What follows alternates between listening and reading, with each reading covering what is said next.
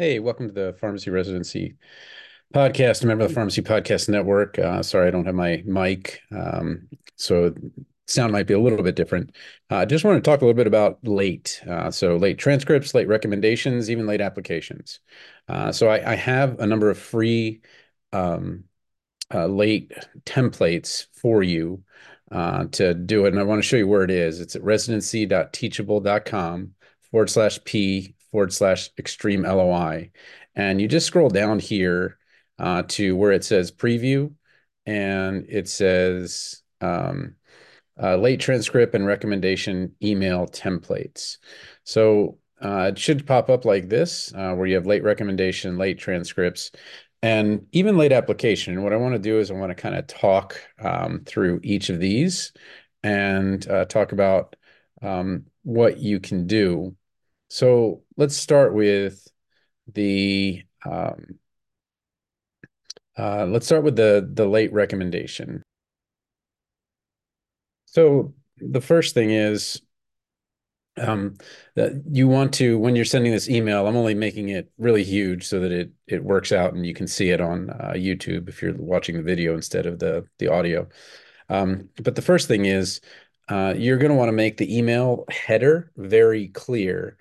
You should put your name, your college, and what it's about as best you can. So just because they get so many emails, you want them to be able to get right back to it really easily. So this is what I said, and again, you can change this up. I did this a long time ago, but dear program director, my name is from the University of Potomac River College of Pharmacy, and I understand that I have a recommendation outstanding to your program. I wanted to update you on this issue. I initially requested the recommendation on October 15th, 2023, but life circumstances have made it difficult for my recommender to meet the deadline. I've been in touch with them and indicated they would forward that recommendation on January 2nd, 2024. I want to apologize for this inconvenience. Sincerely, resident applicant. So what are we trying to do here? The first thing is we're trying to get a pass because they don't actually have to, they don't, if somebody's late in the recommendation, they don't actually have to take it. They can say that your file is incomplete. Sorry, you can't. And it's unlikely that they'll do that unless there's someone that just has so many um, applications, or maybe you're just not a good fit for them or something like that. But the most important thing is to make it very easy to find. So that heading is huge, and then making sure that this happens. And then you'll also want to put a follow-up email. Hey, just want to let you know that it looks like the recommendation did go in. Again, I appreciate your patience with this. Okay. So the one for the transcripts is going to be a little bit tougher because obviously colleges are going to be closed over the break. And if there was a delay, the key is, well, why didn't you just order it earlier? Right. And what happened? So the RPD doesn't really want to read about the explanation as much as what you just need to do is give them an unofficial transcript. So they actually have something to go off of. So what they're really just trying to do is make sure that, okay, the person doesn't have their transcripts, but I don't want to have somebody come in that has like a 2.1 GPA and put them at the top of the line, go through the interview, and then only to find out, oh my gosh, wait, what's going on? So in that case, you would put the attachment and you would make sure that you summarize it as well.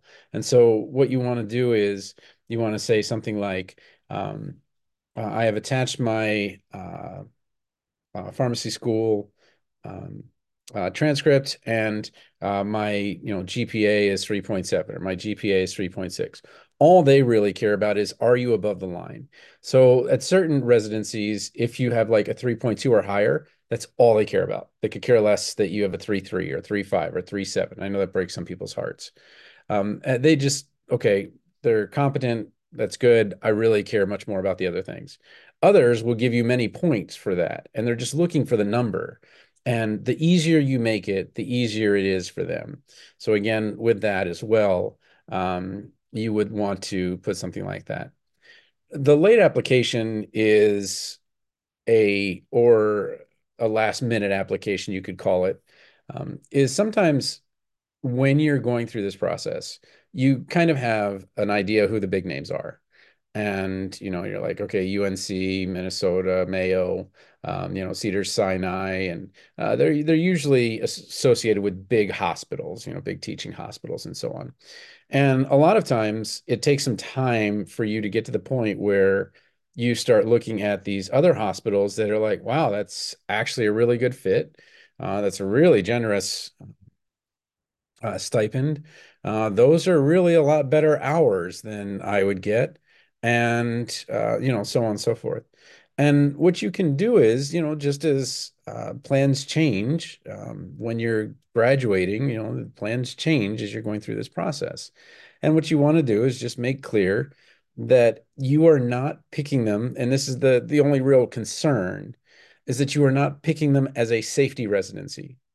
You are picking them because amongst the 4,000 residencies, you just didn't discover them. And it took some time for that to happen.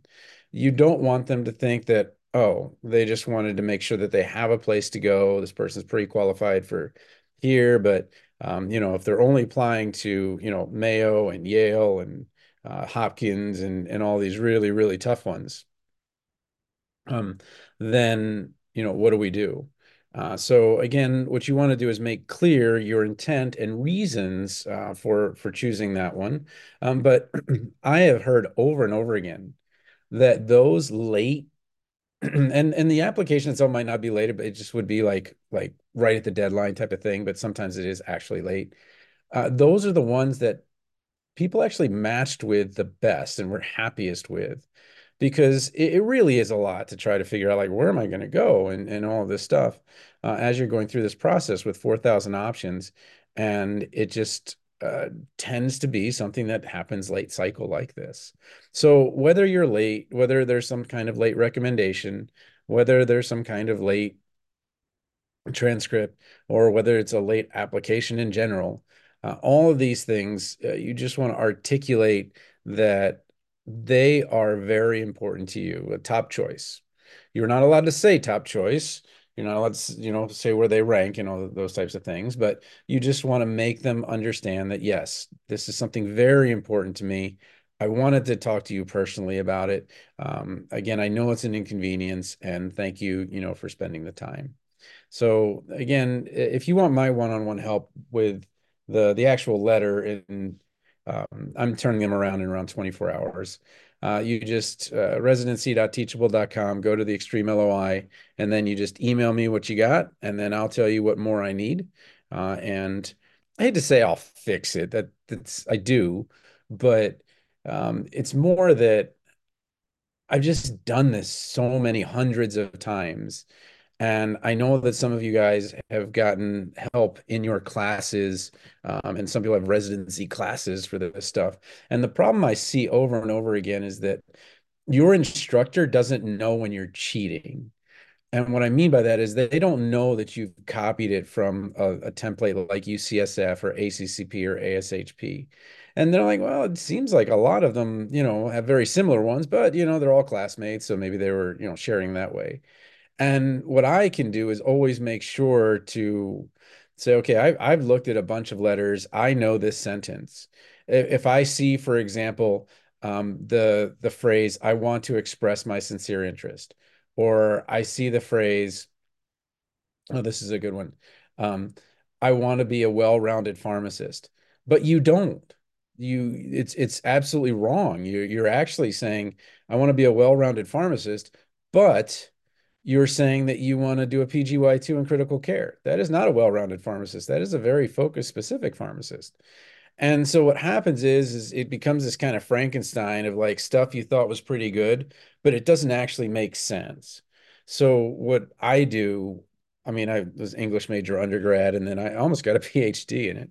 Um, is I make it flow, it makes sense. So when the person reads it and they look at it, they're like, I get it. This person is working in retail and wants to move into ambulatory care.